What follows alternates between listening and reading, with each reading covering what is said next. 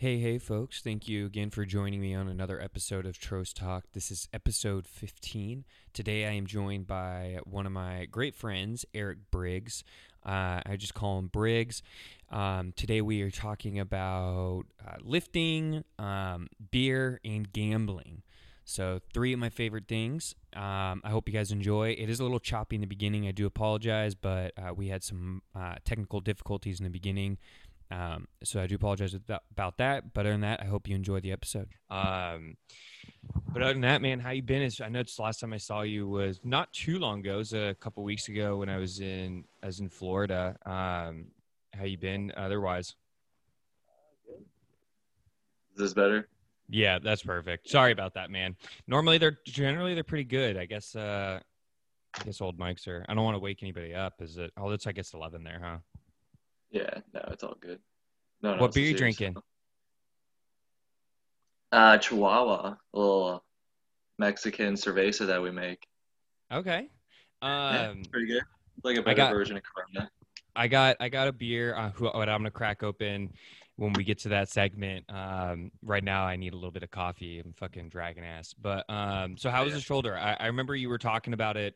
You were just talking about it, and I just couldn't hear you because of the mic. But what were you saying about it? Oh, so I went and got it checked out. And the lady was saying tech pair possibly in the shoulder, like where it connects in the shoulder joint. Uh, But they gave me like a prescription anti-inflammatory steroid for like 5 days, and that seemed to pretty heal it up pretty well. So it's feeling good.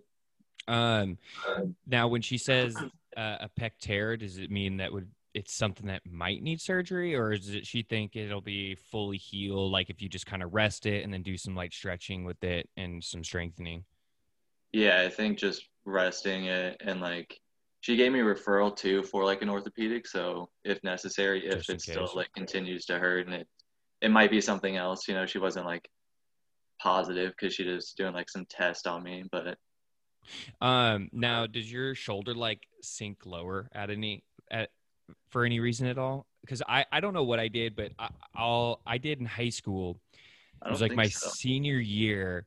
I'm gearing up for senior year of basketball, right? So I'm throwing on weight and trying to get all big. And I did something to my shoulder, and I don't know what. And now it always clicks.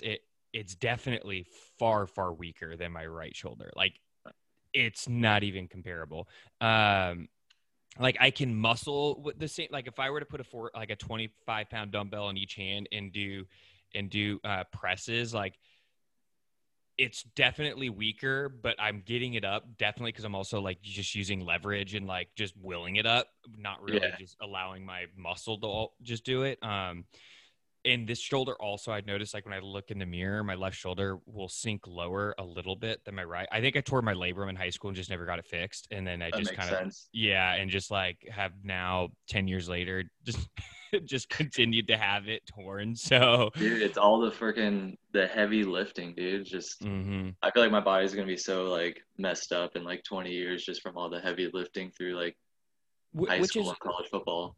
so weird to me too, because then you look at guys like Mike O'Hearn, and he's Yeah. 56 and he's almost 300 pounds and he's still lifting the way he's lifting. And I'm curious how his joints. I know he does a lot of supplements. I see he Yeah. takes a shit ton of supplements for all this stuff, but he's still got to have days where he wakes up and his body feels like it's just been through a war. I feel like. Oh yeah. I mean, is he natural, all natural? I think that's his whole thing is he's natural. I'm sure with a guy that size, you're always going to get people that say he's taken steroids at some point, especially because he came up in the early 90s, late 80s, and Yeah. all of that steroid era. But Well, yeah, he was the original Titan, right, the right. Titan games or whatever. But yeah. I mean, if he's definitely juicing or anything like that, then I can understand why he's not hurting still. Still feeling Right. good every day, lifting. I mean, because that's just so much. And that's the one thing I've always hated. And the reason I always hated shoulders, and my shoulders are terribly weak, is just because I always felt like at any moment I could snap my elbow or my shoulder joint, and it was just going to be just donezo from there. Yeah. But so I don't know how he was doing that. I went through my phase of trying to lift heavy, and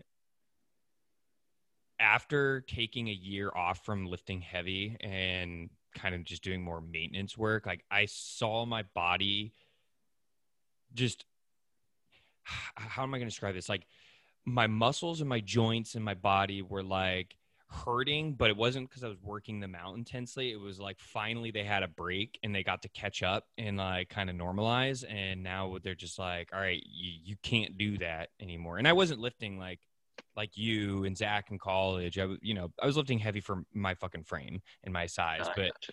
I was like, dude, I feel like my knees never been the same. Now I do like knee workouts and I feel like my knees are just tight as hell all the rest of the night. And then no matter how much I stretch now for 30 minutes before each lift, like not lift, but before I start working out, I get a full like 30-minute stretch in.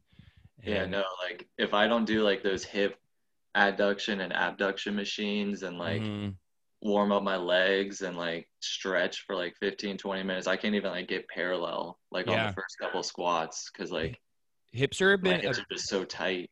dude. I'm the same way. I always make this joke that I'm like as flexible as a cinder block, and I now spend 30 minutes stretching every day, and I probably stretch my hips. If I'm not doing like a full hip stretching, like I'm getting at least one hip stretch in every single day. And I've noticed that, like, I don't know, the hips are to me like, this might make sense to you, but the hips are like the shoulders of the lower body. Oh, for sure. Yeah, because Uh, that's the other ball and socket joint, right? Is your yeah, hip and yeah, yeah. so it's like that free motion.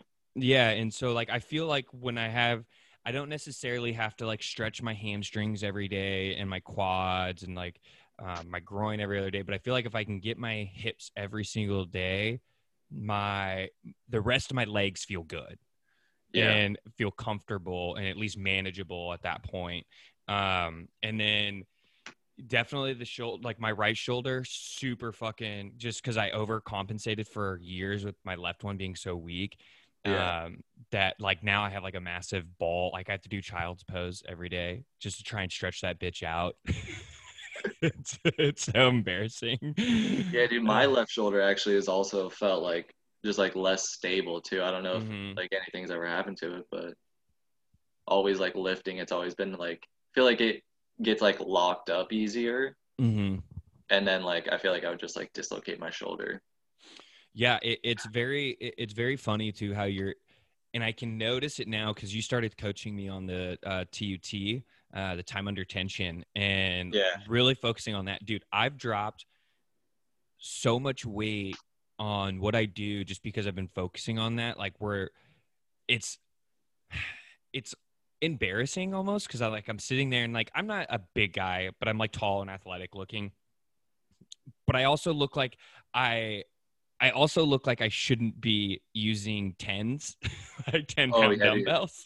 And like, I really focus on that time under tension and like trying to correct my shit for so many years of just lifting poorly that I'm like, it's like embarrassing, but I'm like, dude, this is all I can do. And I feel good. And I feel like I'm getting like strength backs and like those little auxiliary muscles, like maybe not my big, quads or like big muscles like quads, pecs, and like Yeah. whatever, but like the little auxiliary muscles, like I'm noticing now. I'm not like the way I do, say, if I were going to do a single arm like dumbbell press with like a 40, right? Like I'm Hmm. not struggling with it or mentally struggling with it like I used to, knowing that like, when you do those sets, you're like, yeah, I can do 40s, but I'm not hitting the muscle the way I want to hit it. Like I'm definitely using leverage, or I'm Yeah, you don't have definitely that kind of like, connection. yeah, exactly. And so now it's getting a little bit better with that. And so I'm kind of, I'm getting excited to see where it can go. But yeah, dude, it's been embarrassing, man, because like I'm not like this little itty bitty scrawny dude,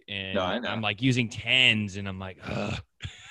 It's so bad for the ego, but Yeah, dude, like the it's last one like better. 2 months because of this, like I've just been going to the gym and like because I thought it was my shoulder, so I was like Hmm. trying to do like prehab, like rehab stuff with that with like bands and like 2.5 pound plates. Yeah, it's So so like embarrassing. upper body wise, like I've been using bands, like 10 pound bands and like 2.5 pound plates to do shoulder stuff. Now and then I'll when come in and squat and do like 315, and then like I do no upper body because my shoulder. that was my goal, was always to get 315 on squats. I never got to do it, and it was because my hips and everything were so. I probably now, if I wanted to redo it, like and really go through a process in about a year, I probably could hit it because I feel like my legs are. I'm mentally better with my legs now, and like how they're aligned, how like my flexibility with them, like, and now knowing how to get my form better and not like leaning to one side. Like my left, there was a point where my left leg was so, because I'm also left footed, which is weird. I'm Mhm. right handed, but left footed. My left leg was just so much bigger than my right because when I would go down, I would put all the weight on my left one. And Oh, like, really? yeah, like I would favor it with my left leg. So now I feel like I could, but I'm just not interested in that. I'm not interested in it anymore. I'm like, I'm doing kettlebell squats and I'm like getting a good workout and I'm like, this is fine. This is all I need. Yeah, dude, squats are definitely like once you like get like good form and like you get into that groove of like Mm-hmm. squatting, you can definitely like start to like really bang out some reps and stuff. Well, what you blew my mind with in college, which is probably what tore my hamstring when I was in college, was not the advice you gave me. The advice you gave me helped. It was I always would squat with my feet straight forward, toes pointed forward, never Oh out yeah. like natural. And I was always toes pointed forward. And just probably from like high school gym coach who was just old school, didn't really like, Yeah, probably. didn't actually know health and fitness. He was just a gym coach and played high school football or some shit. Yeah. That's about it. He Exactly. knew like the main lifts, and they're like, all right, feet forward, you're gonna kick your ass back. And like I was doing that for years, and then you finally showed me like, no, you want like your feet naturally curve out, so you want your feet to naturally be pointed out at like a slight 45-degree angle. Ever Yeah. since then, my squatting has been noticeably like just less difficult and less painful. And so Yeah. it was the greatest trick I ever learned. That so if anybody's out there listening to this who has been struggling with squatting, definitely do this. You're probably laughing at me like I'm an idiot, but dude, it was for years I just had some painful squats, and it was not my favorite. So when you're doing these recovery for your shoulders, like what's your timeline to where you're back lifting? So I know you, for instance, like you would always be doing like 185 for overhead press. Now you have a really bad shoulder right now, and you're doing bands and stuff like that. Do you have like mentally a timeline as to when you're kind of gonna feel it, or are you kind of more just like feeling the shoulder out and seeing how it feels, and then trying to push it a little bit? Yeah, definitely trying to like just wait and see how it feels because the last 3 months have been pretty boring not being able to like Mm-hmm. work out or do anything like physical activity like upper body wise. Mm-hmm. But so yeah, definitely don't want to re-hurt it or anything like that, but definitely want to like get started back in the gym now. Are you doing like stretches and stuff for it, or like Yeah. do you have like a a tennis ball or a racquetball? Yeah. Yeah, I use those to roll out my shoulders too, like to get those knots. It's You like lay on your back on yeah, yeah. put it underneath your back. Oh, okay. And there's this guy who I didn't go to. I have a high school or kid I went to high school with who's friends with. You probably know him, Jeremy Buendia. He's from like my neck of the woods growing up. Um, Okay. he's he's like what's the one with the board shorts? It's not like bodybuilding, but they're body Oh, sculpting or art like guys like that. And classic physique or something. yeah, Yeah, he's like a yeah. 4-time champion in that, and he was Oh yeah, yeah. I know. talking Yeah. about how when he uses a ball and he would like roll out his shoulders before he works out, and he was mentioning it, and there's this one word that clicked with me, and I was like, I didn't get it, and then I started rolling out my shoulders, and it made so much sense. And he's like, when you use it and you roll out your shoulders, it releases your sockets and it like releases your shoulder. And I was like, what does it mean release? And I started rolling it out, and it literally feels like your shoulder is being released. Like it's just the muscles not tense anymore, and it's kind of like Damn, letting go really? of your muscle. Yeah, it kind I of have to just try like that out. you just got to roll. It's like that knot right behind your shoulder blade. You know that you always get. It's Okay. like Yeah. right deep there, like right by your shoulder blade, like almost that one right where your shoulder blade meets your back, and then like so if you were to cross your arm and then roll it out on your side, he's like when you roll that knot out, he's like you'll feel it like release your shoulder almost, and he's like Damn. it's like it rolls the muscle out, and then it was the best way to describe it, because then you do it and you can really feel like the muscles all tight and holding everything together, and then like you start to roll it out and it starts to let go, and it's kind of interesting. But anyways, now that we're done with that rambling in our introductions, let's get down to the nitty gritty as to why I brought you on here. And so, as everybody needs to know, is my buddy Briggs. He's had an obsession, a light obsession with beer since ever I've known him. He's a brewer now, and he was focused on this even in college. You did a brewmastering course too in college, didn't you? Like a Yeah, it brewer's was course, right? yeah, so it wasn't an actual diploma from USF, but it was a like a nationally certified program. Yeah. Like so basically I just got like a certification of approval from like the USF brew master program. But Mm-hmm. it's not the best program out there, but it was just kind of like get my foot in the door because it was there and I was able to like It's get needed, a yeah. job. Yeah. Yeah. And so when did you know, like I was pretty much there when you started this whole trying to get into the brewing and the beer industry. Uh-huh. But what about beer from day one? Like, when did you know that like this is your shit? Like beer's your drink, because you don't drink liquor very much either. I No, very rarely see you drink liquor, never. and Usually. if you're drinking, it's generally you got a beer in your hand. So when did beer like kick off for you that you were just like, this is my new obsession? Well, I was like at work and like someone actually mentioned the program and I was like, oh, that sounds pretty interesting. And then I was gonna do physical therapy at through USF, but it like just passed or like past couple years you have to like now get your doctorate to become a Mm, physical therapist. yeah. So like once I like learned of all that, I was like, Well, I don't want to be in I don't school for know. It's 10 just kind of years. yeah, it was just like I was like, well, might as well try it. Like sounds pretty cool. I was like, I didn't even realize, like brewing as like a career path at all or anything. Yeah. Never thought about it at all. And then I was like, oh, like that'd be pretty cool to like work at like Anheuser-Busch or something like that and Right. just brew beer. When did you fall in love with beer as like a drink? When were you like? When was it the first? When was your? I guess when was your first beer? Because I was 5 when I had my first beer. I was literally like we had a big family party, and I was the beer boy. So whenever I got somebody a beer, I got to have a sip, and by like the end of the night, I probably had like a full beer and a half. Oh yeah. And so that was like my introduction to beer. When was your first time that you kind of like recognized it as like, this is my shit now, and the drink I'm gonna drink for the rest of my life? I don't think I was 5, Yeah. but Yeah. like not to like sound bad for my parents, but like they gave me like sips of beer when I was like thirsty, or we Yeah. were somewhere and I didn't have a drink or something. They'd give me like a sip or something when I was like younger. But um, I don't know. I had my first like real beer probably I think 13 with Boobs. Hmm. We were hanging out and we like stole 2 beers out of the fridge and we were freaking out and like chugged them real quick and like hit Yeah. them like the trash can That's always the greatest. I and used to have like a buddy in junior high where we would sneak shot. We'd get home from school and we would do a shot of vodka, and yeah like we would be like, "Oh my god!" and we would like clean out the glasses, and like my parents were gonna come home and sniff shot glasses when yeah. when I was in 7th grade and be like, "Kyle, damn it!" I think just because of how like easy it was to get also like and like my That's dad like true. just drinks a ton of beer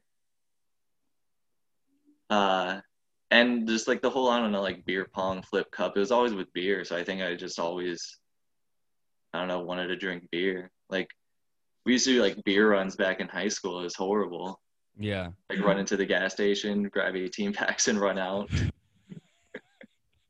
but I never did any of those. You were definitely wilder on that front when in high school. Like most of my drinking before 21, actually no, most of my drinking before 18 was done with the family.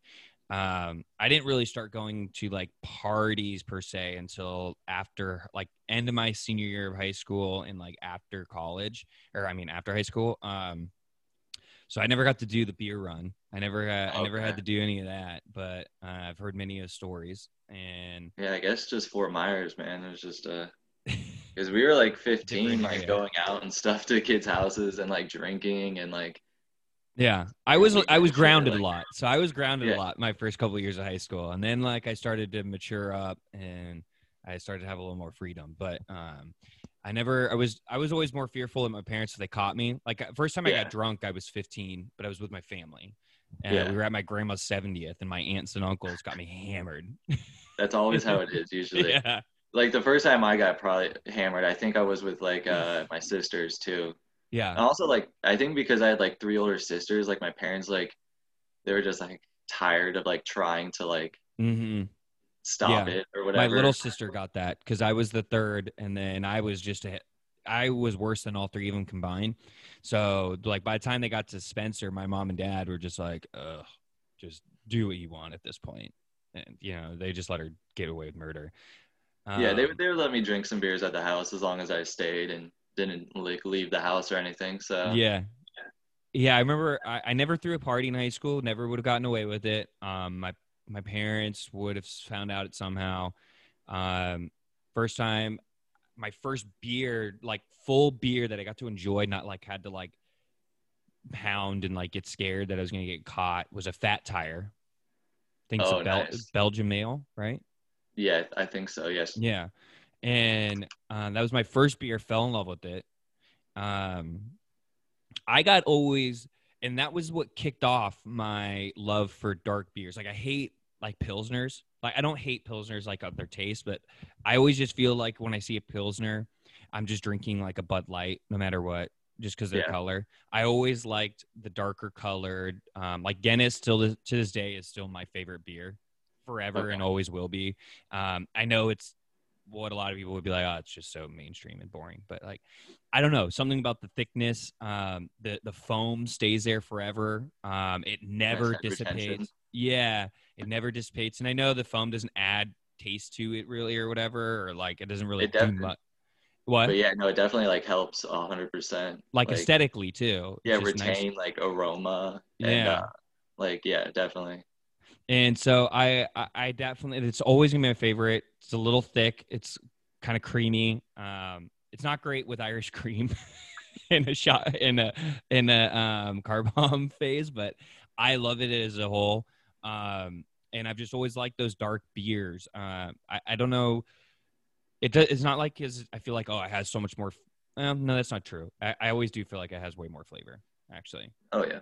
yeah. Usually, yeah, usually darker beers like they just tend to, like if you're drinking a stout, that's obviously gonna have like a lot more body to it too, Hmm. like mouthfeel. It's gonna be like a thicker beer naturally. Now, when you say body to it, what do you mean? Like it's just going to be like you're going to have more Like flavors, or like thicker, like kind okay, of like a thicker like gotcha. mouthfeel, like a creamier type of like deal because they have higher finished gravities. Hmm. So that means like there's just unfermentable sugars left in Oh, the so beer it's a little still. thicker, yeah. Yeah, Because so it there's doesn't. still like So isn't it because like stouts have dairy in it or something like that, and dairy doesn't help break down sugar into alcohol or something like that, or lactose?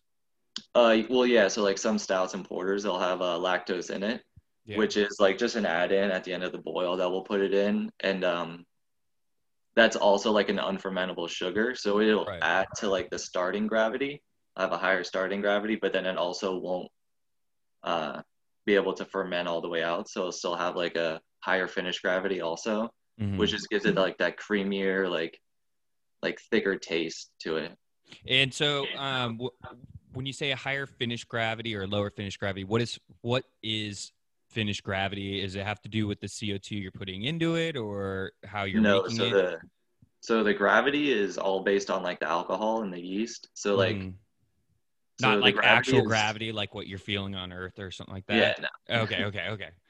So the gravity is all the sugar starches in the wort to begin with, like once you like knock out the beer and put it in the fermenter.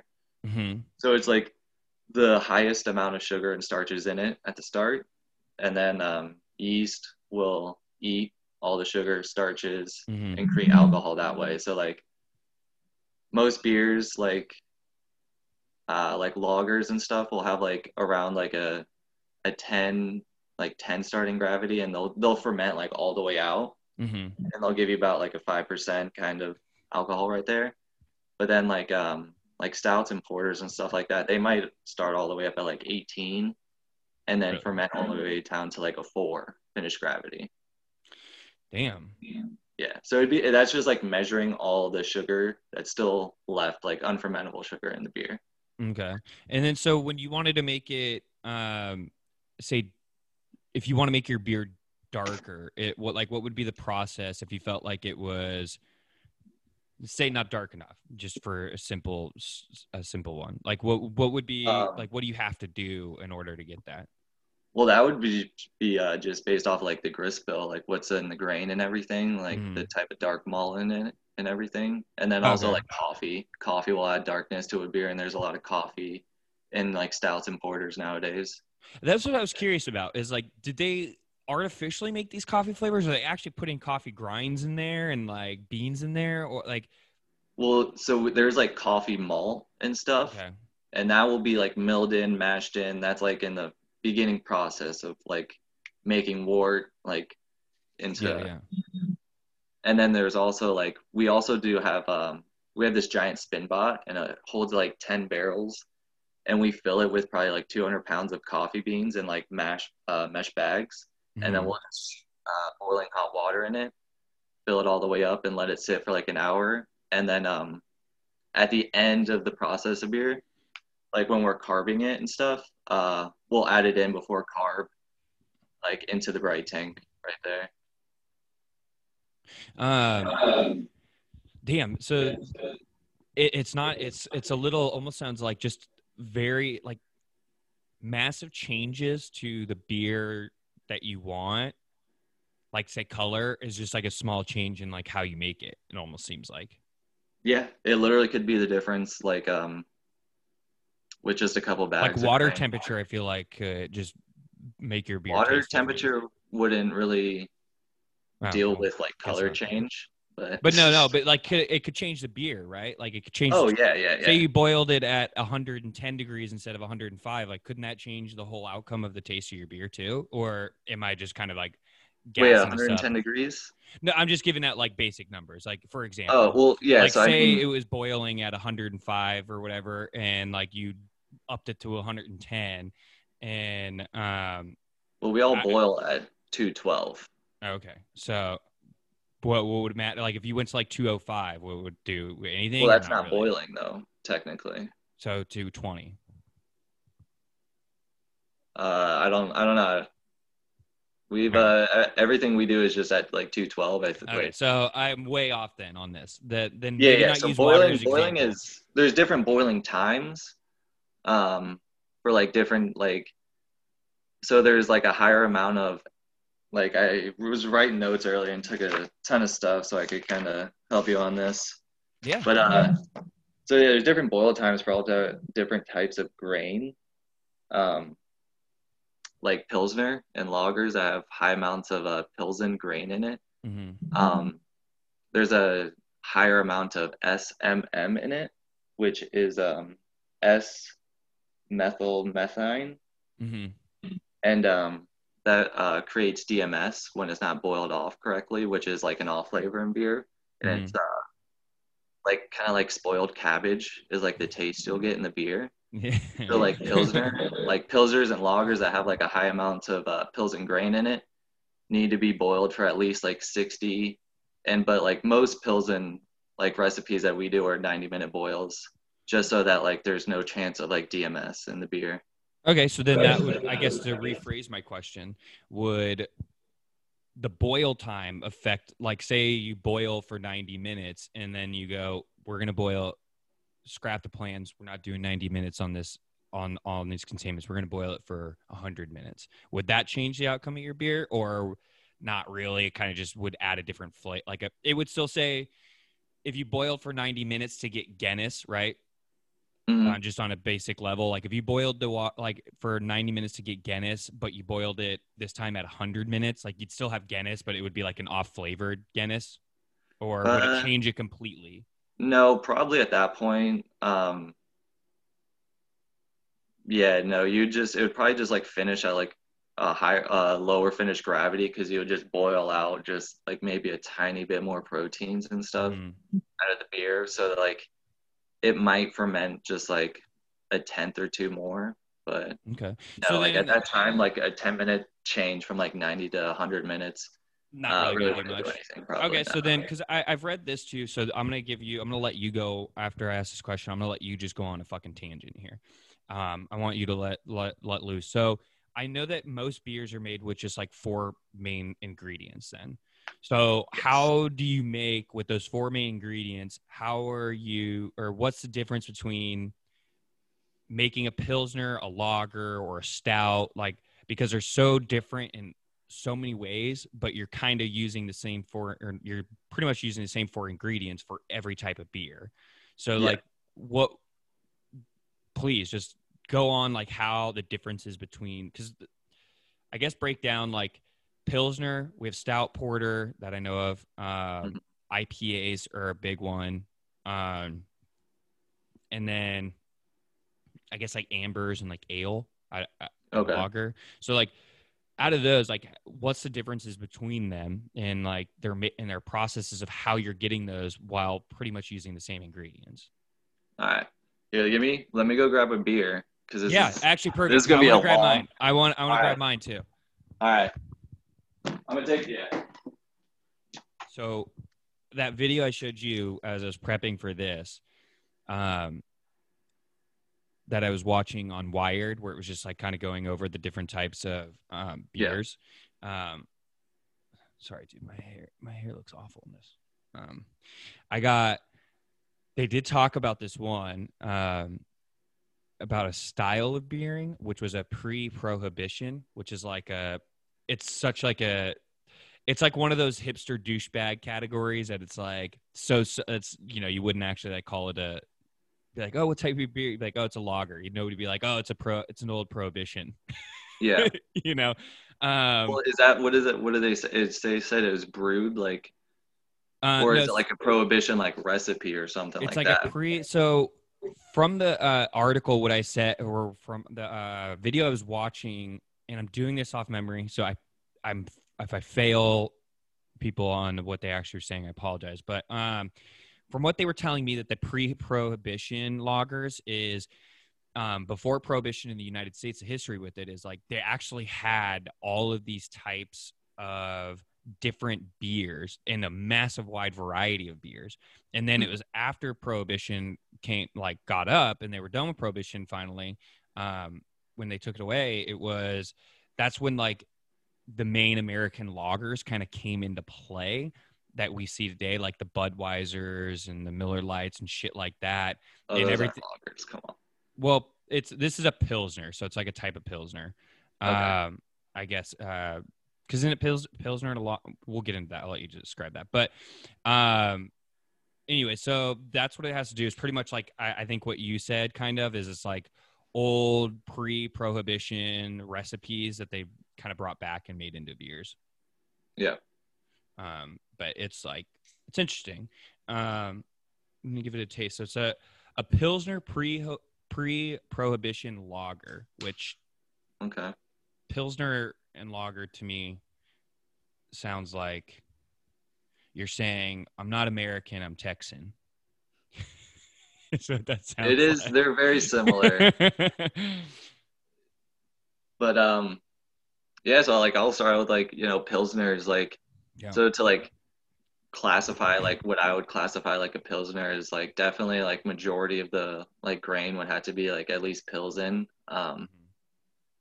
Like there's not a lot of like with like working with brew hub because of like um so like at brew hub we like sign all these different clients and partners to beers, so like we make over like 150 60 different beers right now. So Okay. like the amount of like different like recipes and see like stuff that I see like every day, like because we're brewing everything. We're brewing at least two beers a day, and it's usually two different beers that like every single day the whole week. So it's like usually like 10 different beers the whole week. But so I just get to like see all these recipes and stuff and like taste the beer afterward and like know like what Mhm. recipes like actually turn out to be like the better recipe. With like pilsners and stuff, I would just like it'd have to be like majority pilsen grain. we make a really good Pilsner called Long John Pilsner. It's out of a brewery in the Bahamas, actually. Oh, really? Yeah. And so it has like, just has like Pilsen and it has like Vienna in it, I think. This has like some other like What's base Vienna? malt. Is it like a type of barley or something? It's like another malted barley. It's like that's basically the same thing. But Malt and bar. I was about to say, is malt barley are the same thing, right? yeah. Barley's like the massive category or something, and then like malt is Yeah. like a type of barley. hmm Okay. Yeah. So like yeah, there wouldn't be like too much other grain in it besides like maybe some carafoam or something like acidulated, which helps with like head retention, which we were talking about earlier, like that keeps the head on that beer like Yeah. nice, better. But yeah, pills, and then it's just like the way what type of yeast you use and like temperatures that you ferment it at. Because different yeast strains do different types of fermentation, like lager yeast or like bottom dwelling yeast. So you're actually supposed to have horizontal fermenters instead of like the cylindrical ones that like Yeah. most breweries have. So like when like you have lagers like fermenting, you want them in horizontal fermenters because you ferment lagers at like 50 to like 54 degrees.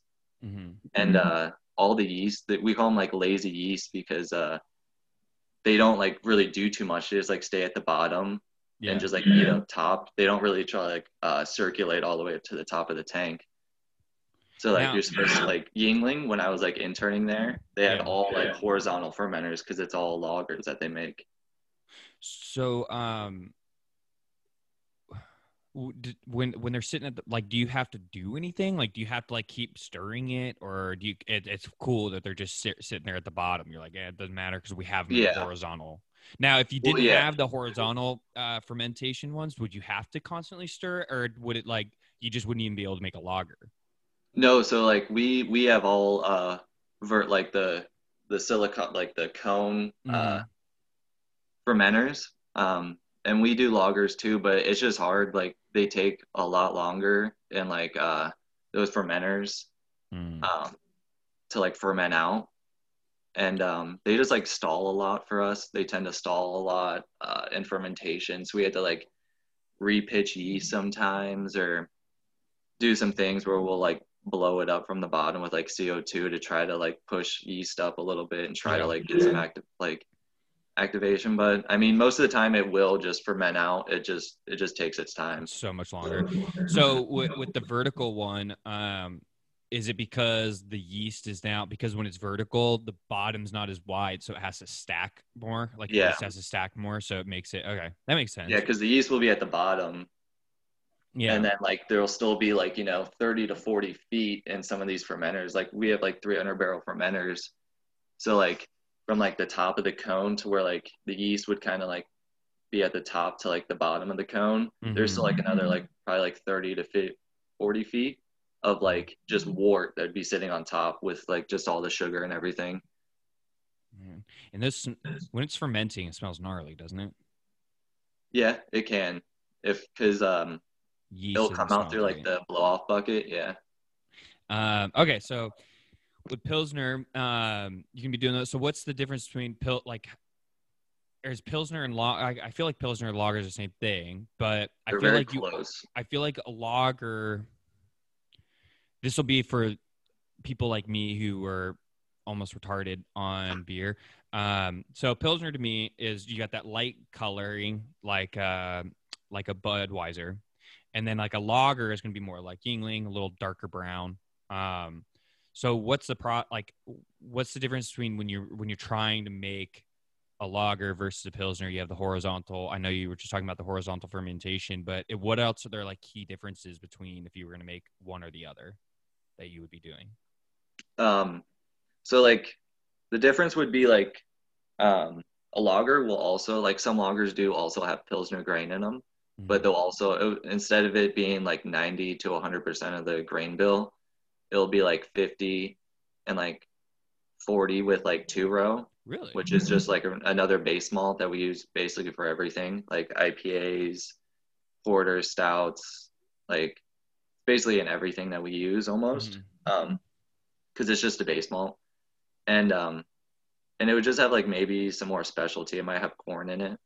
It would probably have like flaked corn in it that we'd throw in. But it would be the same yeast that we would use, and it would still like it would take long to ferment out too, also. Like same like fermentation process and same yeast style and everything, and like same temperature range, but it would just take a little bit longer.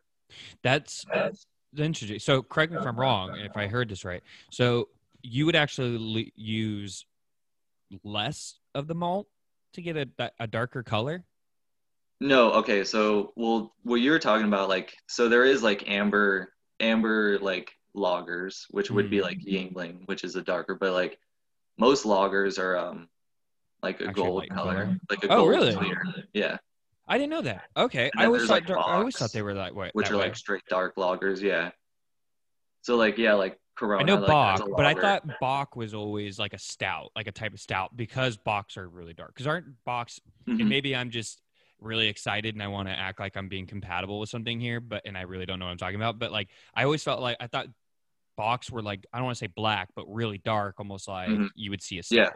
No, they're like black lagers basically. Right. So they just so like with like that dark malt, like you wouldn't have to use a lot for it to necessarily be like so dark. Like they would probably like with a Bach, you would just use like you would probably still use like 50% like regular Pilsen grain, but then the other half would be like a lot of specialty, and then like a lot of like dark, maybe like some like coffee, like just straight like black malt.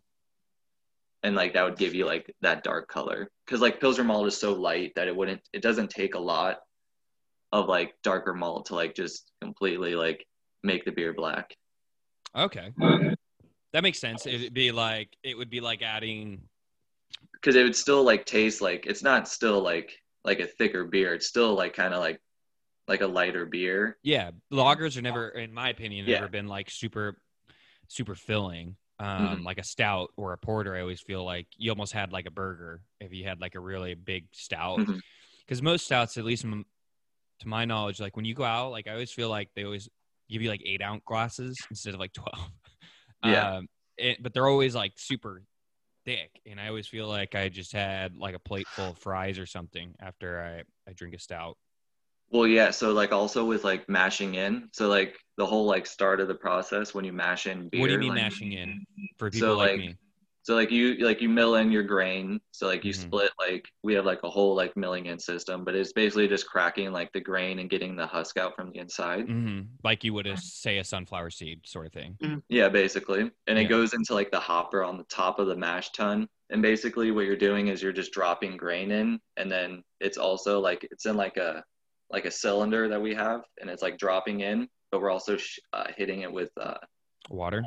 hot water. And different temps have like different things to do with like mashing in. So like lagers and pilsners and all that stuff, they'll have lower mash temps, like in like the 140s, maybe like low 150. 150 degrees water. Mm-hmm.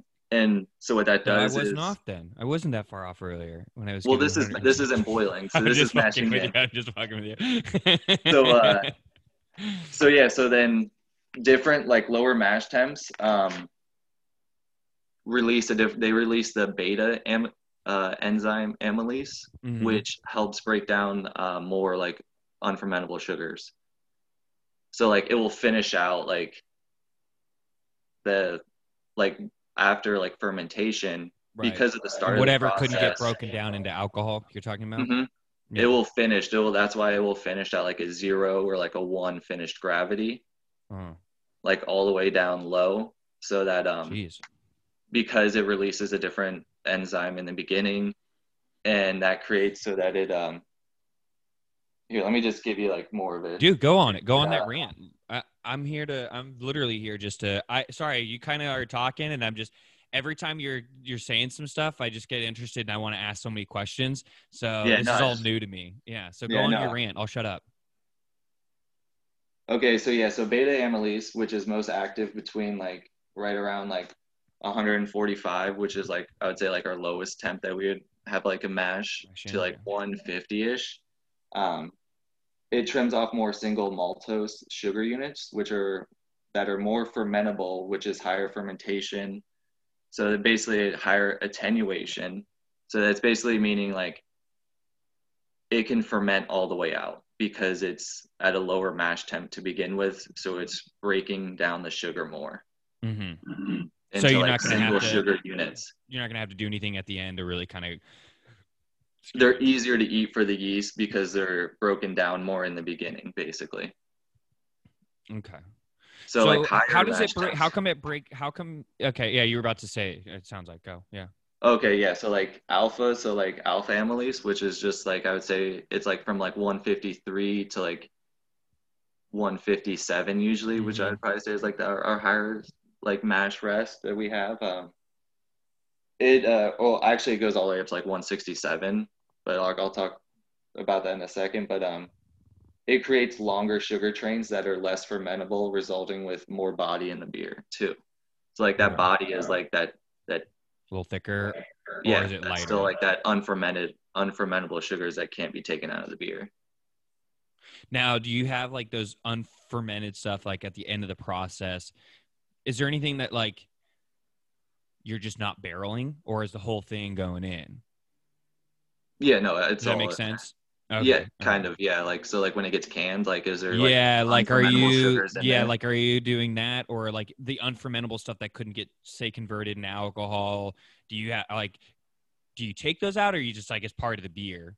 No, yeah, it's part of the beer. Part of the beer and the That's what flavor? gives you like that whole like The that sweeter mouthfeel or okay. body taste to it.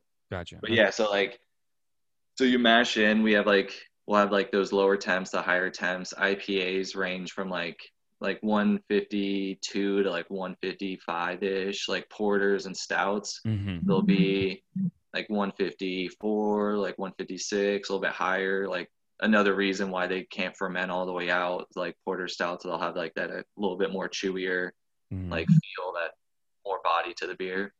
Yeah. That's so interesting. So when it I'm gonna say something pretty basic here, and I hope I don't sound like an idiot, but it almost seems like the more you get away from pilsners, the more craft it takes to make the beer. Like I feel like it almost seems like pilsners are just a basic root of beer, Mm-hmm. and it's pretty easy, it's pretty simple. But like where it comes into like if you want to make a darker lager or you want to make a stout or something like that's where the craft comes in because you kind of Mm-hmm. it seems like you almost have to be more attentive to it. Yeah. No, light beers they're pretty simple. They don't have to like I said, there'll probably be one or two grains in, like max three for like a lager, pilsner like type of beer. They're just like so like just simple and basic. They'll have like one hop addition to give you like some bitterness. Um, they won't be dry hopped at all. They ferment all the way out, so like there isn't like any like they're crisp, they're lighter. So like Mm-hmm. that kind of like also dries out the beer more. Mm-hmm. But yeah, so like they're like it's harder to like mess up a lager for sure, like while brewing. It Oh, doesn't really? take as much like I would say effort to like write a recipe because you're not really like worrying about like what hops really you're putting into it. Like IPAs, you might have like six different hop additions and I like hate six IPAs. different Do you are I making IPAs annoying, or do you like it? so all the beers that I hate brewing, I don't drink at work, but all the beers that like I like brewing that are like kind of simple and easy, but like also like taste good and like you'd have to like do some work for it. Like I tend to drink those more of those beers at work. Why? I don't know. It's nice when like it just everything runs smoothly on deck like while brewing and you don't have to like do water adds to like hit gravity and pH adjustments off the deck and stuff like that and everything just runs smoothly and you don't have to worry about it. Is it nice to kind of like drink the beer that you just brewed too? Times Oh yeah. Yeah, like the other what day like does it come out cold, or do you guys have to cool it? so like so the whole brewing process like mashing in, then it gets lautered. It Mm-hmm. goes into a lauter tun, which basically it's like so when you mash in, it's like wort. Um, or it's a mash at that point still, because it's like oatmeal Yeah, basically. yeah. It's like Like just a really giant soggy ton of. oatmeal. Hmm. Yeah. So then we'll put it into a lauter ton, and then we'll get it like um the lauter ton has a ton of like skinny plates at the bottom. Like it's like a super like they're just like plated, so there's like tiny slits all along the bottom of the lauter ton, so that like the liquid can secrete through like all the grain that's still in there. Hmm. Does that make sense? Repeat the last part. Okay, so like so it's like a mash, so it's like oatmeal. Right, So right, then yeah. like when you put it like into the lauter ton has slits at the bottom, like really tiny Like slits. grates almost. Yeah, but like there's like so skinny that like grain That can't really can't get fit through them. through it. It's like a Yeah, sifter, like yeah. it does like outsides of the husk and stuff like that, like the shells and stuff. Yeah. Not like the shells, but like the I get what like you're that talking about. The skin layer that coating. like Yeah, the cracks off. Yeah, coating. Yeah. some of that will get through and stuff, but like most of the like all the spent grain will be left in the lauter ton. So like we transfer it into the lauter ton. We create a bed, which we just try to create this like flat mash bed of the mash evenly, and we have rakes that spin around in the Right. mash tun Keeps it or off in the the bottom, right? lauter tun. Mm-hmm. And it will just spin, and basically the wort will just like come through the the grates, like the tiny slits at the bottom of The the lauter bottom, yeah. tun, and we run off into the kettle. And then we're running off, and then we start at like a certain point into runoff, and we'll start sparge, which we just like on top of the mash bed, we shoot hot water through so that Mm-hmm. we're like getting all of those like sugars and stuff that are still like residual sugars that are still like in the lauter ton mash bed. And we just run off to a certain point. So basically like at the end there's like no sugars left and basically in the lauter ton. That Damn. makes Yeah, yeah, it makes sense. there still is obviously, but like from that process, we get like most of it out with like sparging hot water on top of it because then it secretes through the whole bed. And then we just, that will go into runoff and that just goes straight into the kettle. Does that make And, kind of sense? no, it does. It does. I won't If, lie. I don't think it answers my question with if it comes out cold though. I was getting there. I was getting there. I Okay, was just trying to, okay. okay. Okay, I So get then what it you're goes saying to, then. then it goes to boil. Then Gotcha. so Got ahead of obviously, then it myself. goes into the whirlpool where it circulates, like whirlpooling. So it kind of like creates a true pile in the middle and we get like the clear Okay. wort from like all the trub from hops and the grain that was still in there. And then coming off of deck, it'll come out of the whirlpool and it'll go through the heat exchanger Mm-hmm. because we can't like you can't introduce hot wort to yeast, so it'll come out cold. So it goes through the heat exchanger at like 190 degrees Mm-hmm. probably, and then depending on what style beer it is, like with lagers and stuff, it's a lower knockout temp. So like we had to use like more cold water through the heat exchanger to cool down the wort more to like 50 degrees so that when it gets into the tank it can start fermenting like right away. But like a so yeah, like a So lager does will it be have like to? Does it have to? It has to ferment at a cold temperature. I always thought Mhm. you needed heat to ferment it. No, so like we were just talking about lagers are like cold for fermentation. Mm-hmm. No, no, I So like remember you it, saying it earlier, like which was like that was odd to me, and I actually wrote it down to like ask you about that. mhm. Um, I didn't. I always thought like to me, the knowledge would be like, and this might sound weird because like I think of like milk, like when milk fermentates, you need it to spoil, but you need heat with it. So I always assumed like in order for you get the alcohol out of the fermentation, like that it had to ferment through heat. I had no idea that it was a cold that actually did it. Mhm. And no video that I've watched in the last week that was talking about beer actually goes over like the temperatures and stuff. So it was like it just tells you it'll just tell you the basic process to it. So Yeah. why cold though? Like that sounds so almost like illogical to me. Well, it's just for like the yeast strains, like specific yeast strains. Like I was telling you. Just the way it So chemically reacts. yeah, so those yeast strains, like the lager yeast strains, like that we call that lazy and like just stay at the bottom of the tank to ferment.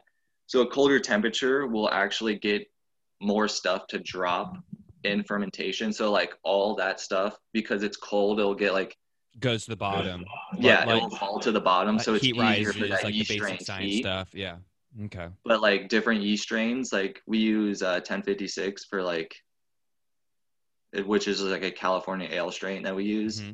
And we'll use that for, I mean, we do use it for like some Pilsners. We do use it for mostly for like IPAs, any ales. We use it for porters and stouts too. But that's like a higher temperature. Like most of those don't do well under like 65 degrees. Mm-hmm. That's just like how it is. So like those have higher That's so fermentation temperatures. interesting. That's so cool. Because I swear to God, because I always thought I thought the whole process was heat, and then like when you were ready to bottle it, like you just cooled it down. I didn't know at all that you needed cold temperature for this. I swear to God, like I thought everything was through just hot temperature, get it down, and then like you cooled it, and then you could sell the beer sort of thing. I didn't know that it was all. That's interesting. Learn something new Yeah. every day. Well, yeah. So like coming off the deck, like that's the last time it'll be like hot Yeah. when it's like in the whirlpool, and then it goes through the heat exchanger, and then it's cooled to like whatever temperature we're trying to hit for like the fermentation process. Mm-hmm. So for like a lager, um, it'll never be again like above like 60 degrees, hopefully, off the deck. I mean, because then it's going into fermentation where it'll be at like 50 to 54 degrees. And then after that, all it does is gets transferred, um, filtered, and then put into the bright tank where it'll be chilled at like 30 degrees. Mm-hmm. And then it gets carved in there. And then they pull it straight from that tank if for kegging and canning and bottling or whatever's like happening to it. So you said, I think you just said this. You said you were gonna. You think last time we talked about this, you actually went over it when I was in Tampa, but doesn't the CO2 or like the carbonation, does that naturally happen, or do you have to add that in, or We is it do like add it in. sometimes It does like naturally happen, but it's not enough for not like, enough to get it to really taste it, sort of thing? yeah, like after fermentation, like it is like naturally, because like when yeast they eat sugar, they basically like they like poop and Yeah, like shit like CO2 right. after eating the sugar, like and creating alcohol. So like it is like naturally like Same though, in the same a way. little bit. It'll be like, so like when we like can beer and stuff, like it's at like it's say like a 2.5 range of carbonation level. Mm-hmm. But like naturally it's probably like a point 0.5 to like 0.75 when it's Gotcha. like So you done with add a little fermentation. percent or two to it. Yeah, so like when it comes over to the bright tank, it'll be like slightly carbed, but then we just had to carb it more to get it to like the level that we need to.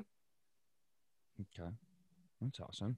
Um, so one other question too I had about your beer making, the alcohol. Now, obviously, it's through you get the alcohol. Is it just through the fermentation phase, or is it kind of like getting alcohol through the breaking, like the yeast breakdown, Well, yeah, so or is that it's two of the during same fermentation. questions? It's kind Yeah, of like the same thing. So yeah. yeast, they So does it eat come from all the the. hops or the malt then? It comes from the malt in the beginning, which gives you like all the sugar, all like Is the hops just there fermentable to sugar. make it a little more Those are bitter? just hops are for bitterness and like flavor. You can get flavor and aroma from them. Like different hops have like different, like Yeah, some because are I've like heard it's like piney, woody, like. if you just had malts, like it would be sweeter. It would be a sweeter beer if it Hmm. was like more malt heavy. And then I know hops brings out the bitterness, so that the hops doesn't add alcohol value to it No, all, right? no, Okay, it doesn't just to add any alcohol. counterbalance the sweetness and like add flavoring. Yeah, that's why like IPAs that are like 7%, but like they have a decent amount of hops in them, so like they're bittery. So like, I mean, if it's like a good IPA, it could taste like it could be 7%, but it doesn't necessarily taste 7% because of the bitterness from the hops added. Yeah. That See, makes the thing sense. about that though is, for me personally, I hate IPAs. I hate They're IPAs. I'm not a huge IPA fan either, but like if it's like we have a couple like good ones that like they're not like super bitter, and I tend to like drink more of those. Yeah, I'm not a big IPA fan because they are bitter. I feel Mhm. like, and it's not like bitter like it's sour or tart. It's bitter like I just put my head and ate a barrel full of hops. Like I don't like it. It leaves a bad taste on my tongue, I feel like. Yeah. So like And you get the bitterness. So like the alpha acids are in hops, and hops have different like ranges from alpha acids. Like mhm. they'll range from like 5 to like 15% in alpha acids, and that's what you get the extraction from. Like when you add them to like boil, like that's like the alpha acids. So like if you want hoppier beer, like you get all your bitterness from like the first addition of boil. So like right when you start boil, if you boil for 60 minutes, they'll get Mhm. 60 minutes of boiling time. It just gives you more time to extract all the alpha acids, and they isomerize more, creating like bitterness. But so like those are like the very beginning of boil, like 60-minute edition, and then 30-minute edition. I wrote this. Um, gives you like more flavor of the hop. So like not necessarily like a ton of the bitter. You're not going to draw all the alpha acids out of it Mhm. because it's like a 30-minute edition. And you'll just get mostly get the flavor compound, and then like 5 to like the end of boil, so only like 5 minutes of boil time left. You add a hop, that'll give you like more of the aroma, flavor characteristics of the hop. Now, when it, what does it take in order for it to be an IPA? Is there a certain amount of hops you need, or bitterness level, or Yeah, what? I don't yeah, I don't know if there's like an exact level of like Like a number bitterness that you level have to that it hit? has to Yeah. hit. And it sounds probably stupid, but there might be, but it would probably be like upwards of like 30 to 40 IBUs, So which what is is like a lager international. normally? Like 15? Yeah, it'll be lower, like 15 to like 25, because they still have hops in them. Most of them, like a Yeah. lager will have like one hop addition, but it'll be very light and just like not a lot of it. But just to also help out like with like the booziness from like the alcohol, just enough so that like Well, I'm glad it's you just taught me though clean. that lagers are actually lighter in color because it explains a lot of my disappointments I've had with some of my lagers. Because I've ordered lagers and it'll come out looking like a pilsner, like a really light golden beer, Hmm. and I'm like pissed because like here in Portland, like there's just so many breweries everywhere, and they're all like their own craft Yeah, beer, and so I'm like, oh, you got to try our lager, and I'm like, yeah, I love lagers, and then it doesn't look dark in color at all; it's like golden, and I'm like, just feel yeah. like I You got gotta look shafted. for just like amber lagers, box. Box are like the dark lagers. We Yeah. actually make this lager called Matte Black. It's like just has a couple dark and like coffee like malts in it. So it's still mostly like a base like pilsner like lager with like Mm-hmm. just like pilsen grain in it, and but it and then we add coffee to it, and then it tastes like almost like a porter stout, but it's just as light and crisp as like a lager. That's what I'm about. So I'll tell Pretty you cool. this. You want to know one of my worst things? In preparation for this podcast, I've been doing some beer drinking the last couple of days. Which anybody who knows me, I'm not the biggest beer drinker. It's not because I hate beer. It's not because I have any discord towards it or people who drink beer. I'm just a liquor guy. When I drink to get drunk, and to me, liquor gets you Perfect. there faster. So that's my reasoning as to why I'm more of a liquor over beer fan. But that being said, one of the things I really do actually hate about beers, and in preparation for this, I learned is my stomach. I've been farting like a madman, and it confused me because I've also like recently, to sound like a total gym douche, I've been upping my protein lately just because like why not? Of course. And I was like, maybe it's my protein. And that is really no, dude. It's beer. It is straight up beer, Oh yeah, and no, it is. it's some of the gnarliest farts, like room clearing farts I've had in the last couple days. And poor Lindsay's just been, you know, just Taking it. she's been like a champ. She definitely didn't let me sit with her on the couch though last night for a minute. She was demanded me go in another room. Hilarious. But that's my biggest negative connotation with beer as of now is it doesn't matter if I have had 1 or 7. I'm ripping ass for probably the next 12 hours. And Yeah. my stomach's killing me from it. Well, like those heavier like beers will definitely do that to you. Yeah, they get you. So Unfermentable sugars. I also had a question too about because you mentioned that like you use a coffee malt to like kind of get a coffee taste in sort Hmm. of these beers. Now these like fruitier beers, like the orange plush, all these like mango flavored beers, and like you see all these fruity flavored beers and stuff like that. Now, does that Hmm. come? Are you adding like actual fruit flavorings in there, or are you adding like actual fruit and stuff to it? Um, so you don't want to add actual fruit because of I forgot what. I'm still learning, but Dude, you don't have to. I'll edit no, that I out. forgot Don't worry about it. exactly what my boss was telling me about it. But you don't want to add like direct fruit for some reason. But we add so like for some like Belgians like white beer like wit beers like Mm-hmm. like to like close to like Blue Moon and Shock Top and stuff like that. Um, we will add like dried orange peel to the end of boil or the whirlpool. It'll be like a whirlpool edition, and Mm-hmm. that helps with like some of like the flavoring. But like that would be like a shock top blue moon, which isn't necessarily like like flavor treated or something like that, because Yeah, that's yeah. like an addition like on deck when like brewing. But yeah, we had like we make a key billy, which is like we make key billy. It's a amber lager, and it's just like a little bit darker of a lager. Um, and then we add like lime concentrate to it over like on the bright tank side. Mm-hmm. And then we add that, and then it gets carved, and then it gets packaged. So like that's like at the very end of the process. Like I don't let work with like that side anymore. That's like another side of the brew For the house. minions. Well, yeah, it's where I started off on. So Yeah, it's for the low man's job. no, You no, don't we have need to them. worry about it anymore. That's the easy stuff. But yeah. So you told me last time we were talking to about how a beer master is actually somebody who has to study in Germany, right?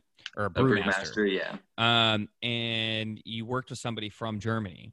Now, recently, I have been in my hard studies of beer.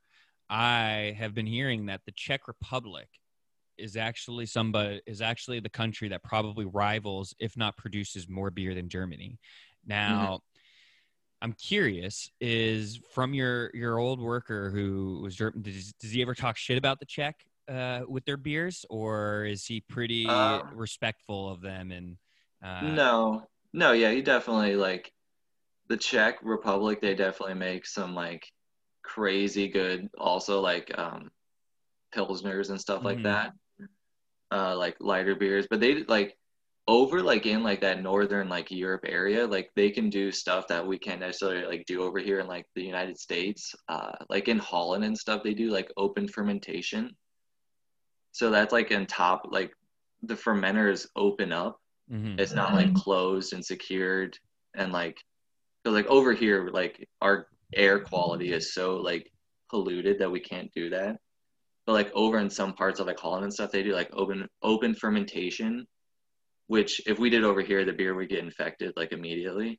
But like Mhm. over there, they can do some like just like crazy techniques and stuff that like that we can't do over here.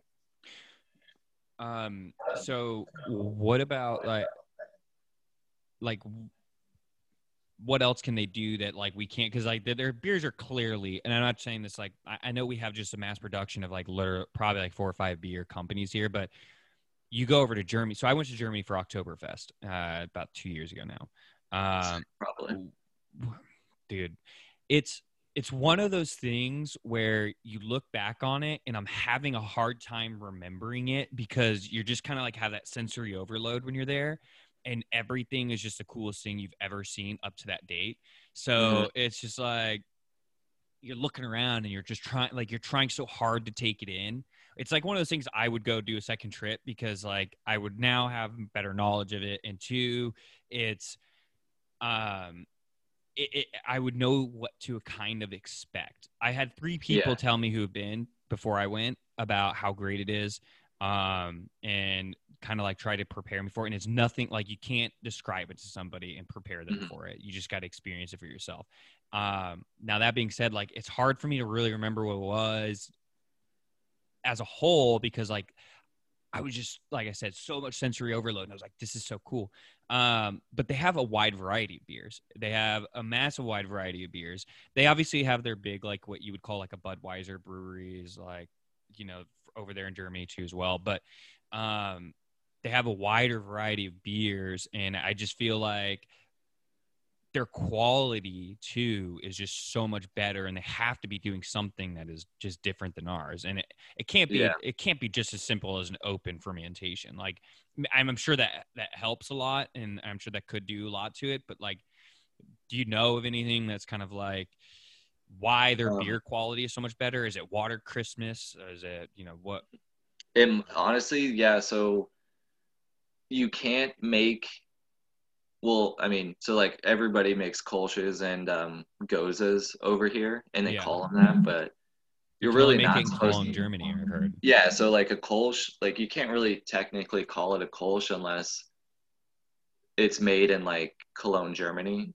I mean, that's not like obviously like a law or a rule or anything, but It's like like Scotch. It's like Scotch. yeah, It can't be called Scotch unless it was made in Scotland. and it's all based off of the water that they use because they use water like It's some of the from softest water I yeah, heard. and then and then Goza, Germany is it's right by the ocean, I think. Mm-hmm. So No. Germany's landlocked.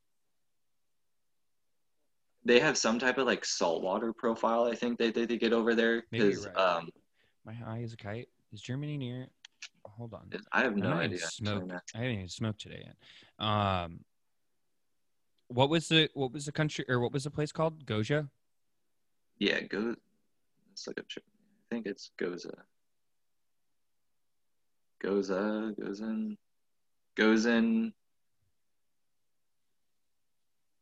Gozen beer. In Glossar, Germany. So Yeah. So okay. Yeah. So it's not by saltwater, I guess, but I think it's the saltwater profile. So like when we brew, we add different salts to the water, um, to like do like certain things like chemically. But Oh, it's right next to a river, though. yeah. So they probably just like the saltwater profile of the water that they use over there is like specific for like the Goza style, and it's just like we make sours and stuff over here, which are Here big. it is. The story of Goza, Germany's salty coriander beer. So you're right. So they got the salt water. Yeah, so like that's just like another beer. So I don't know of any other techniques that they might be doing, but I mean they're just like the king of beers still. Like they still just have the best knowledge and the best brewers and Isn't that everything funny? like that. Isn't that funny how water can make, like, just the type of water can make such a big difference. It's like pizza. Like they always claim New York has the best pizza because of the water, which is so astounding to me because.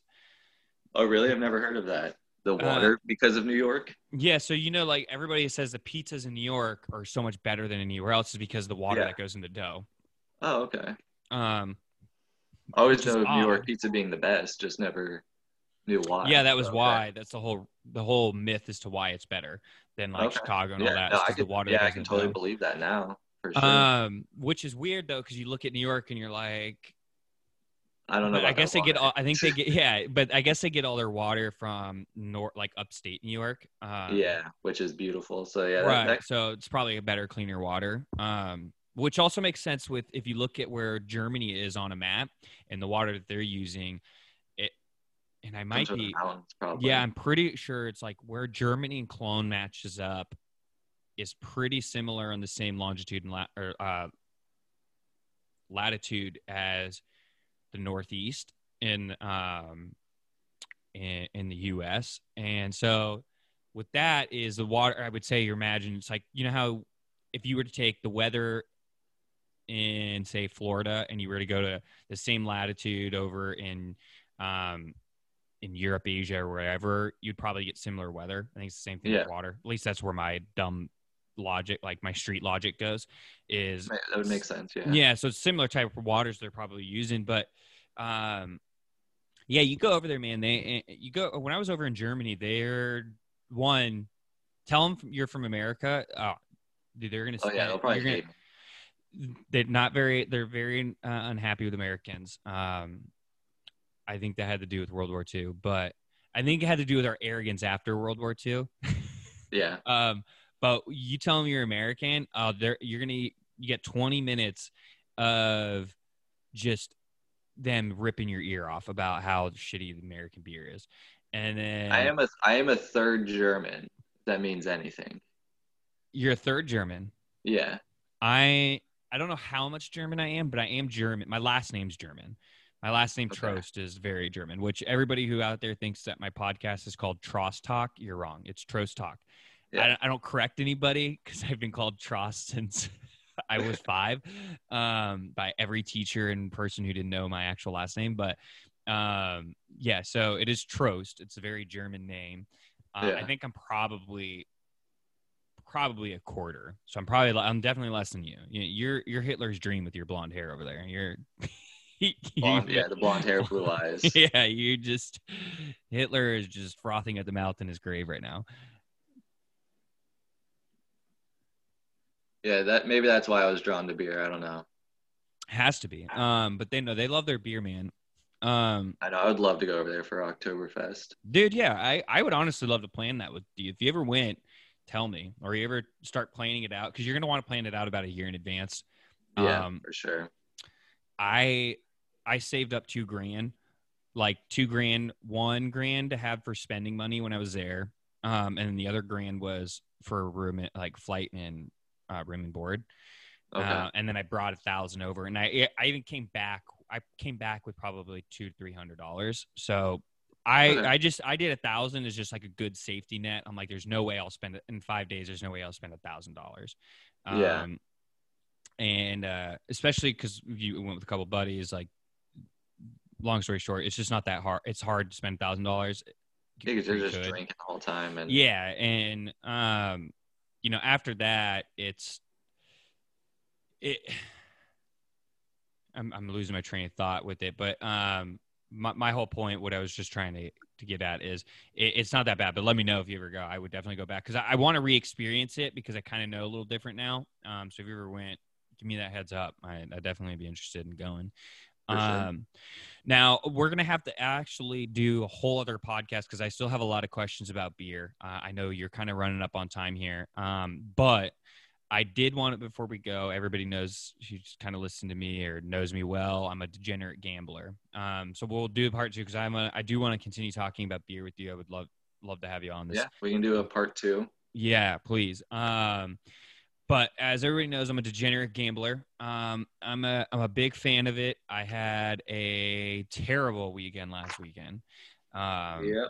Did not do well. Now I got a couple bets. I told Briggs come down with at least 4 or 5 good bets. I have a couple. I got 4. I want you. You can go first. I want to see which 4 bets you really liked. Give me your reasons, and then we'll talk about it. All right, so I'm always heavy Packers, but I try to be smart about it. I lost big time last week. 2 weekends ago when I was at the game, the Bucks Oh game. yeah, the Bucks one. I That told you I was didn't bet on that for that reason. I said I just don't. I can't predict the Bucks. They're just too unpredictable for me. I was in my green and yellow poncho, dude, in the middle of the stadium, It's looking like an just asshole. just getting annihilated by everyone. But the Bucks might be pretty good this year. I don't know. I think they're Super Bowl contender for sure. They're going at least the NFC Finals or Yeah, Conference their Finals. their defense is pretty nasty right now, and their offense just seems to be rolling. And I just trust Brady leading all those guys, kind of. I mean, yeah, it always seemed to be their missing link was a good Well, quarterback, yeah, and now because they have one. Jameis was good. He had the natural talent. He just didn't have like he just turned the ball over too much and Yeah, just couldn't necessarily lead the team. Butterfingers. Um, But so you like the Packers? yeah, so they're -6 right now at the Mhm. Vikings.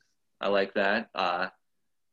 The Vikings, they do get Dalvin Cook back this week, which is a little worrisome just because I'm pretty sure he's still like fourth in rushing yards this Mhm. season and he's missed like 3 games or like the last two or something. Right. So he's averaging like I think over like easily 100 yards a game. Um, but they lost their OC. He's the head coach for the Browns now. And the Packers, they beat him by 9, I think, the first meeting, Mhm. too. And I think we're also getting healthier this week. I think we have Kevin King back, and I think we have one other person back too. I also have the Packers -6 as a bet I was going to talk about. I really like it. The big thing for me is Minnesota's secondary is fucking terrible.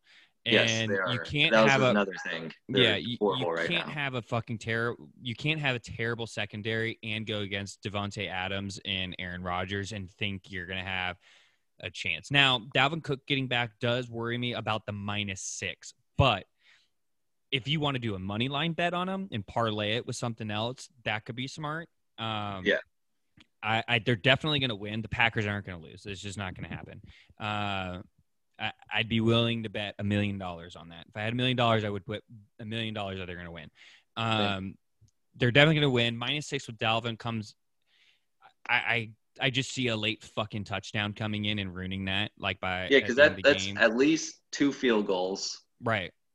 So and a They could be touchdown up. wins it. Yeah, they Yeah, could be up touchdown wins it.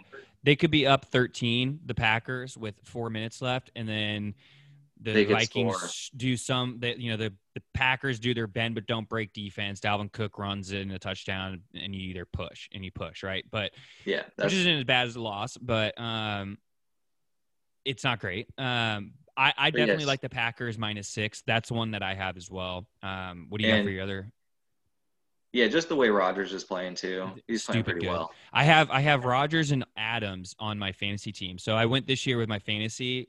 My thinking with fantasy was I'm gonna pick. You You always got to go get the wide double receivers dip. first. Yeah, Yeah. you got to always go wide receivers first because especially nowadays the way the league is and fantasy football is starting to turn more into a PPR league now too. Hmm. But you always want receivers. So I went with whoever my top receiver pick was this year. I was going to select their quarterback. I was going to do the tandem, like you said, the double dip. So Okay. if one goes off, odds are the other's going off too. So I So got you were Devontae Adams was my first pick as wide receiver, and I got Aaron Rodgers like 5th or 6th round. And last week. What they scored total? bro, Like 88 100.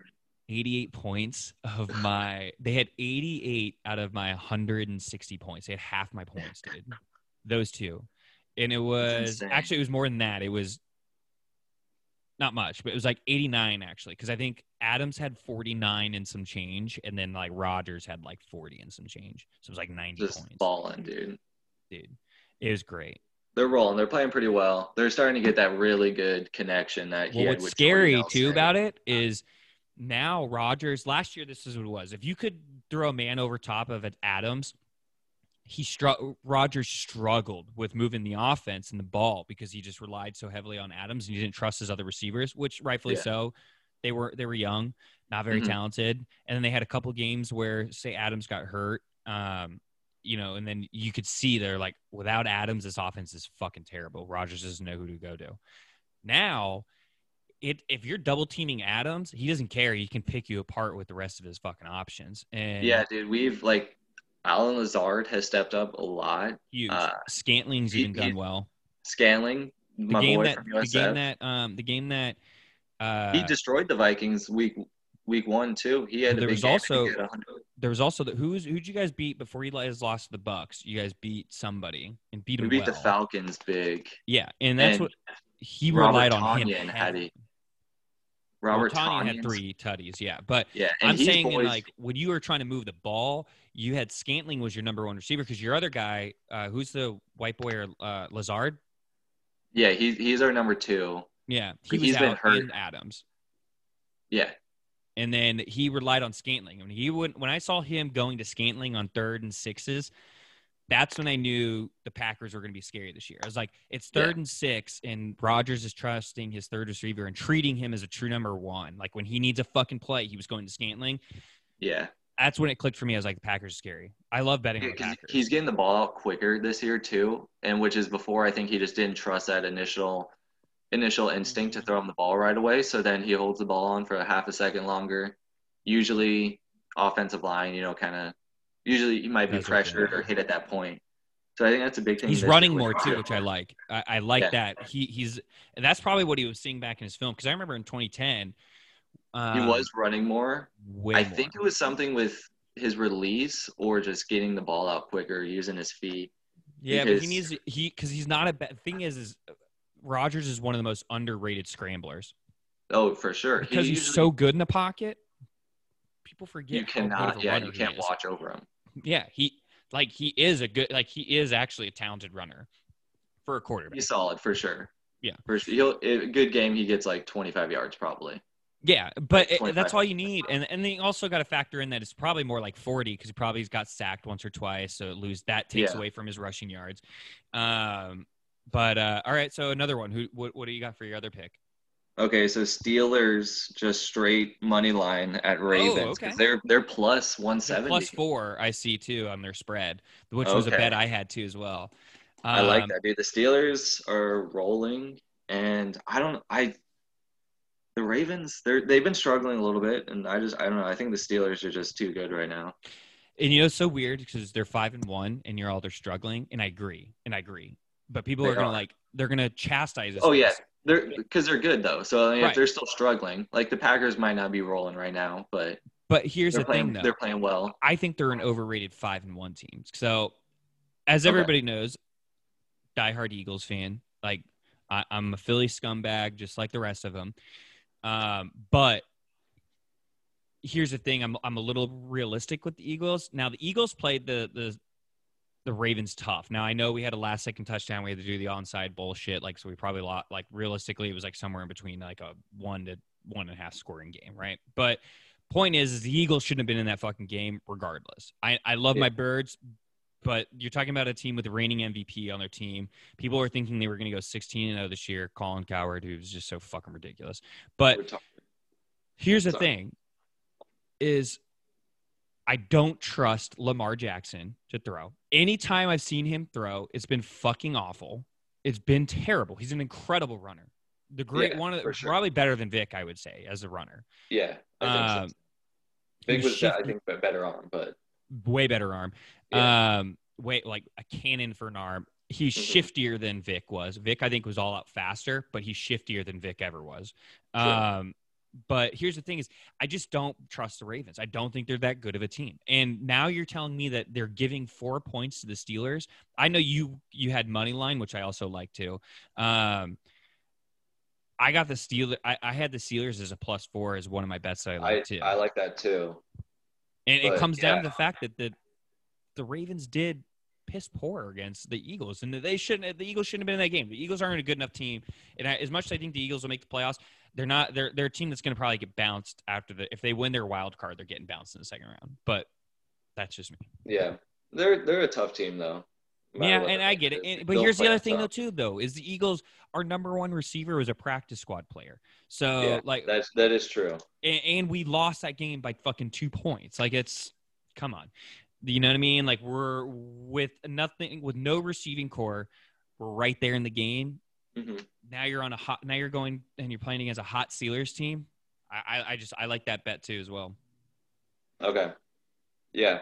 I like the Steelers too. What do you other ones you like?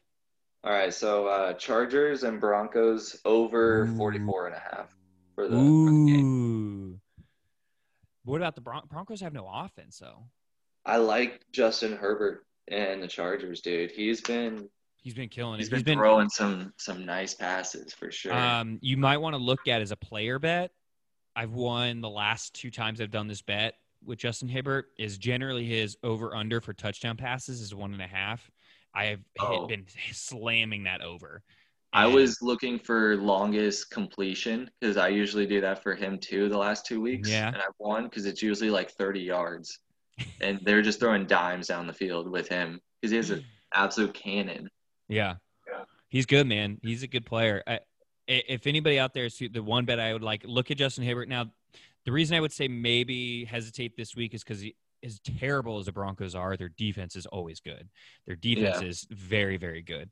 They're a terrible team, and but they always do have a good defense. It seems like. Okay, so you like that one? You like the over? Where do you think the points are going to come? Like you're going to need the Broncos to score at least probably 17. You think I think the Chargers are scoring at least 4 to 5 touchdowns. Wow, that's a big one. I don't know. I think Drew Lock's back too, so you're actually probably going to get more offense too. Yeah, so I just think they're just playing pretty well right now, and I think it's just. Is Drew Lock playing this week too? I know he did last week. I don't know if he is this week, but okay. Because if he's playing, then also like the Broncos better offense. I think he's also pretty good too. So if he can play well, I think he can easily throw like 2 or 3 touchdowns a game. And once they get that going, they do have Melvin Gordon and Philip Lindsay and stuff, and like Devin Booker, I think too, or their third running back. I'm not sure, but they have a pretty talented offense. Philip Lindsay. Yeah, and I think there's another one behind him, like Royce Booker or something. But I don't know. Yeah. Never mind. But all right. So what you got for your last one? All right. So back to the Packers. Over 16.5 points first half because it's plus 115. Plus 115 over 17.5 points. Over 16.5. Total or just the Packers? Just the Packers first half. So you aim to get 17. It's possible. I mean, it's definitely possible. I know the Packers are a very first half heavy team now this year, which is good. Yeah, because if they get the ball first, they've scored on every single drive this year. Opening drive. That's science too. That's science. So, lock it in. Lock it up. If they win the opening kickoff and they get the ball first, they're definitely over. I would agree. Yeah, because then you're still looking at like what? That's probably like 25 minutes of time left for them to score 10 more points. All right, it's a ballsy call, but I like it. I think they've hit on every single time this year except for the Bucs game. They've hit over 16.5 the first half. Except the Bucs game, obviously. That would make sense. They probably the Bucs game. They probably fucked a lot of bettors that week. Yeah, I lost a lot of money. All right. So with me, I also like the Steelers. I wrote down yours on the money line. I may parlay that with something, maybe the Packers.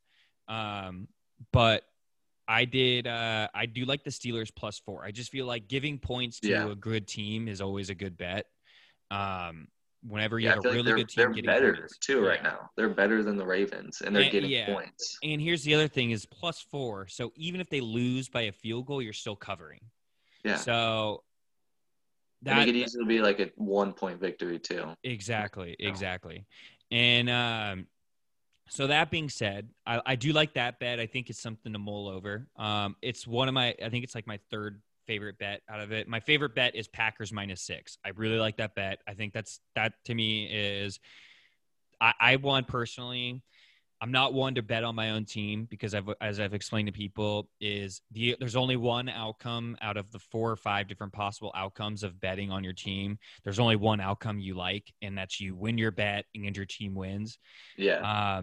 the rest of them are never going to be fun because either you win the bet and your You team lose. loses, you're still pissed, or you lose the bet and your team loses, you're really pissed, or you lose your bet and your team wins, you're still pissed. You're great, happy your team won, but you're still fucking long pissed you lost your bet.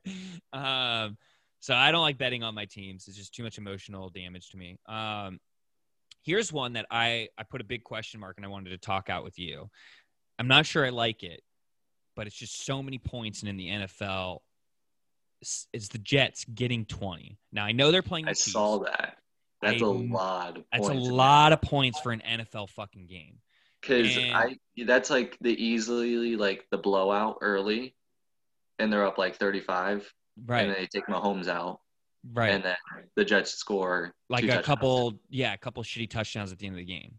Yeah, and I was seeing the same thing, and I don't know how I feel about it because I've also seen the Jets. And they've just get blown out. You're just terrible. And then the Chiefs have proven, because here's the way I looked at it. I was like, okay, what do I think the Jets can get? And I was like, 13 points I think is very doable for the Jets. And I was like, now 20 points on it. I was at 33. And I went and looked at the Chiefs. The Chiefs have scored over 34 points 4 times this year. Yeah, and the Jets have, 4 touchdowns all year?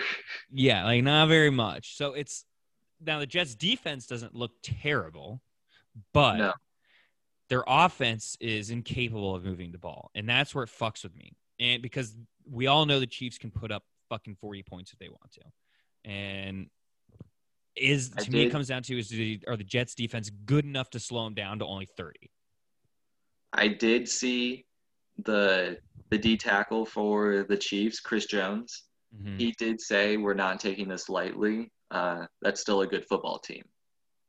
So if they that's bullshit that every player if they take says. that into serious, because I saw on the Pro Football Chase I follow on Instagram or whatever, and he said that, so I was like, okay, if because now if they actually do play serious lights out football against the Jets, which would be hard for 4 quarters, I could see them winning by 20. So do I, and that's why I think I'm going to stay away from it now that we've talked about it. But what was the money line for the Jets to win? That's actually a good question. Let me look that up. Just put $1 on that. That's actually a really good question. I'm going to look it up right now. So here's the other one that I also liked.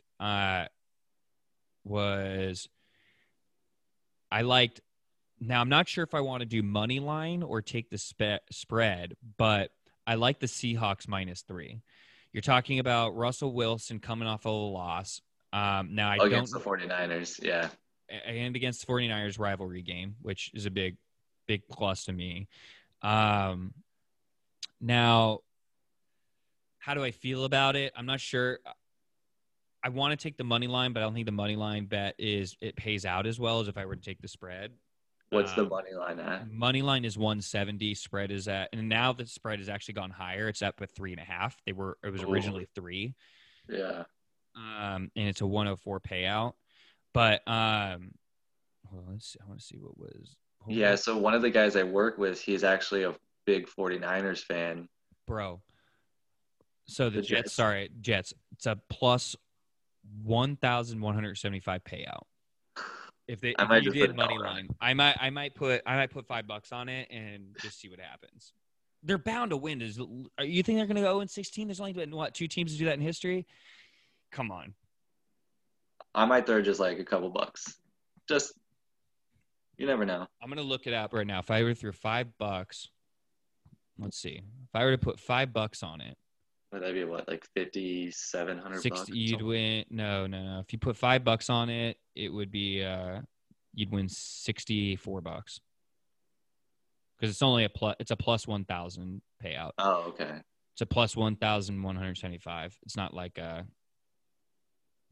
$5 to win 64. So put it in this way: put 15, you're doing 100. And you're winning 192. You put $150 on it, and one game you're winning $2,000.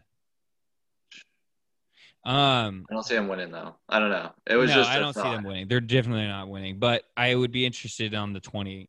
Um, here's another one: Saints Bears. Saints -5. I really like Yeah, I don't know. the Bears. Bears got smoked last week. I felt like they Yes. got exposed. Um, I know everybody likes Nick Foles, and as an Eagles fan, like I hear all the time, like you shouldn't have gotten rid of him. It's like you don't know football very much. Carson Wentz is a far better quarterback than Nick Foles. I'm happy. I love Nick Foles. I will Mhm. forever be a Nick Foles fan because he won me a Super Bowl, but he's not better than Carson Wentz. Um, I don't know how I feel about it. I feel like the Saints -5 gets me. If it was -3, I'd probably take them because I don't know that the Saints games every single game has seemed to have been close. So Yeah, them giving they 5 points is just very sus to me. because I don't think Thomas is back this week either. He's not, which is going to be So Kamara is it in heavy Chicago? offense. Where is it in Chicago? I think so. Yeah. Ooh, the Saints have been struggling this year for sure. Especially Drew Brees outside the dome is never good. Especially like Chicago's like windy. That's Yeah. only like the worst weather you can get if it is bad. But Um, I will end and with this. I'll end with this. This is my one bet that I think is a sheer lock outside of the Packers. I got a parlay that I think is my parlay lock of the week. I'm taking the Bucks, Chiefs, Packers, Titans, Eagles. 5-team parlay. I think the Bucks are easily going to win on Monday night. yeah, Chiefs are playing the Jets, easy win. yeah. Packers, easy win, playing the Vikings. And is it in Lambeau? No, I think it's um wait, yeah, it should be because I'm pretty sure week one was when they played them In the was Dome. in Minnesota, yeah. So it's in Lambeau. So, and then I like the Titans. The Titans just lost. So I always like teams coming off losses. I always feel like they have to get their head right. Who are they Um, playing? That's a good question. Let me see. I just saw this too. I'm pretty sure it was like a team that kind of. I think the Oh, the Bills. Bengals. Yeah, they'll win. Bengals. Yeah, they'll win that. Um, so I like that. And then the Eagles, because if you watch the Dallas Cowboys game, which they fucked me out of money last week, I thought they'd beat the Redskins. I thought they'd get their heads Yeah, together and they would beat the I thought they Redskins. would too. I put money on that. So fuck you, Dallas. You're good for nothing. Just the Um, way they reacted after that Andy Dalton hit, dude. They don't. No one cares on that team. no one does. They saw their buddy get hit and they In the went, head, and mm, no one did anything. It's like, damn, dude, that's your guys' like quarterback right now. yeah. And they're about to probably be on. And there's no way he's probably cleared for this week. Yeah, And so now, they're still their backup or their third string quarterback. yeah, and I understand that the Eagles, Carson Wentz hasn't had a number one receiver since like week 4 of last year. But it's still Carson Wentz over whoever the Exactly. Cowboys starter is. I mean, Um, so I just like it. I think I know it's like, oh, we just pick the favorites of every. Yeah, but like they're kind of well thought out, and if you string them up along enough teams, your parlay bet's going to be big enough. I'll run it right now for everybody to let them know so what we're how getting much are you gonna put down on it? at. A I'm gonna. 5-team parlay? It's a 5-team parlay. Now the problem is the Chiefs. I Because almost there's want to. yeah, They're now it doesn't matter too much when you do like a huge number of teams in a parlay. That doesn't matter too much. But the Chiefs, for instance, they're a minus, like, to if you on the money line, they're like a minus 3,200. So it's definitely going to affect your overall a little bit. But yeah, it'll in still my help out a little bit. yeah, in my opinion, you're still at the end of the day, like, you're relying on another team to win, and it generally helps your. So it's a 5-team parlay. Yeah, it's not a lot because they're all so heavy favorites. The lowest favorite to win that I have in the money line is the Packers -290. So we're looking at, if I did a $50 bet, I'd only win 124. But hey, man, if you got a lot of money out there and it's an interesting bet to you and you want to put down 1,000, I mean, Or just good. even swap that money line, one of the money lines for the spreads. Yeah. Just one of those. What are I the like, Bucks? I was thinking about, and that's actually weird you said that, let me see what that would do. Oh, the Bucks are 12.5-point favorites. Yeah, they're easy win. So what I was thinking about is swapping the Chiefs with the Seahawks for the money line. Okay. Yeah. And then I No, think like one of my coworkers, he's a San Francisco fan, and he's not looking forward to this game at all they never are. because of also last year, they beat him on that last second play to get the number 1 seed in the playoffs I love at it. week 17. So like that's still like fresh in their minds. Um, and yeah, they just lost last week too, and they're too good to like lose 2 in a row for sure. So if you swap out the Chiefs for the Seahawks, it bumps it to a plus 282. So put down $50, you're getting 191.